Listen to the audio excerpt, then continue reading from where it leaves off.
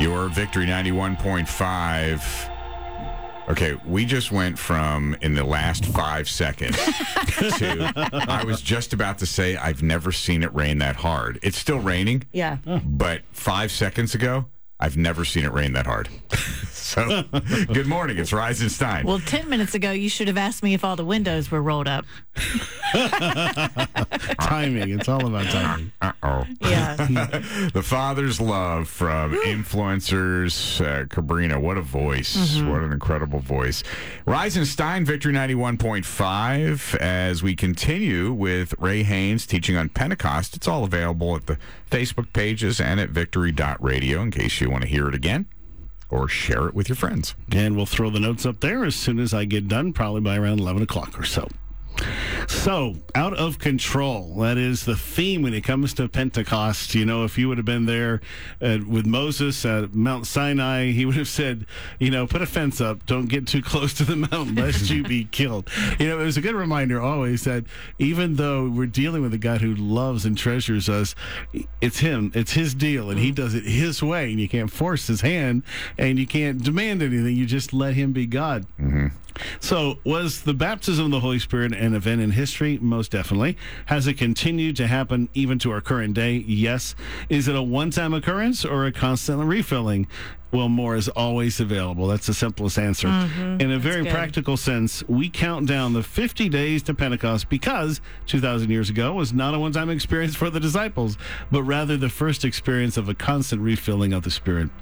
As we arrive at Pentecost this Saturday and Sunday, I would just really challenge you to seek together to encounter the baptism of the Holy Spirit for those who never have, and ask for even more of the wonderful manifest presence of Jesus for those who have encountered the baptism but are still longing for more of his touch. The one thing that revival, and we have we're the sound of revival, the one thing that our DNA is there is more. Don't ever settle for the same song over and over and over, or just the same encounter over and over and over. God has more for you, and what he's going to tell you today from the same verse he told you about yesterday could very well be different. It's going to be more because you can only handle so much at a time. He does everything in layers. If your particular church upbringing has left you a little confused or even hesitant about the possibilities of such encounters and experiences in our day, just listen to Jesus describe what the average Christian life would look like just before he ascended. And these signs will follow those who believe. In my name, they will cast out demons. They will speak with new tongues. Now, mind you, he'd never mentioned that before. Mm-hmm. All right? They will take up serpents, and if they drink anything deadly, it will by no means hurt them. They will lay hands on the sick, and they will recover. Those are things we all want. We should never settle for a time and say, okay, you know, we're not going to raise the dead anymore. We're not going to heal. We're not going to, there's not going to be a time where evangelism ends. You're going, we're done with that. I don't want to drink anything poisonous. I don't believe there are hardcore rules, although certain restaurants I've been in. But these are all things that God gives us the ability to deal with. All right. Early in Mark 16, we can see why they needed a significant encounter. When the women first came to the tomb after the resurrection and encountered an angel, here's what they said. They went out quickly and fled from the tomb, for they trembled and were amazed, and they said nothing to anyone, for they were afraid. They were not having a good day. Then when Mary Magdalene finally gained the courage to tell the apostles, they did not believe. When the two disciples who walked with Jesus on the road shared their story, they did not believe them either. Those are quotes from Scripture. Later, he appeared to the 11, and they sat at the table, and he rebuked all of them for their unbelief and hardness of heart, because they did not believe those who had seen him after he had risen. So obviously, it was a pretty tough 3 days for the apostles. Also, obviously, Jesus doesn't want any of us to repeat the mistakes of the apostles or fulfill the prophecy of Isaiah 28. Whom will he teach knowledge, and whom will he make to understand the message? For with stammering lips and another tongue, he'll speak to this people, to whom he said, this is the rest with which you may cause the weary to rest, and this is the refreshing, yet they would not hear. And we just don't want that. I just promise you, God has, no matter what you figured out or not figured out, God has more for you. And it really doesn't matter traditions and all those kind of things.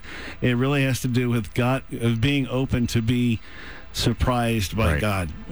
I mean, I don't particularly love surprises because usually they're scary, but at least in ours because they're practical jokes and stuff. But God's surprises are amazing. 39 years ago, when I first received the baptism of the Holy Spirit, I was utterly shocked that other languages, which I didn't understand or speak, were suddenly pouring out of my mouth. Can you imagine? Almost 16-year-old boy. A moment before, standing in the field, worshiping the only language I'd ever spoke, English, and this wasn't that. So I had never heard anyone speak in tongues before, heard anyone teach on it. The Holy Spirit massively changed my life in much the same way Jesus had the year before when I gave my life to him. So, I think for me, in my case, it's a wonderful thing not to have so many expectations and questions and all that just to encounter God. I think that's by far the best way, but for some of us, we don't get that. We grow up in culture and traditions and things, and so we have to overcome them.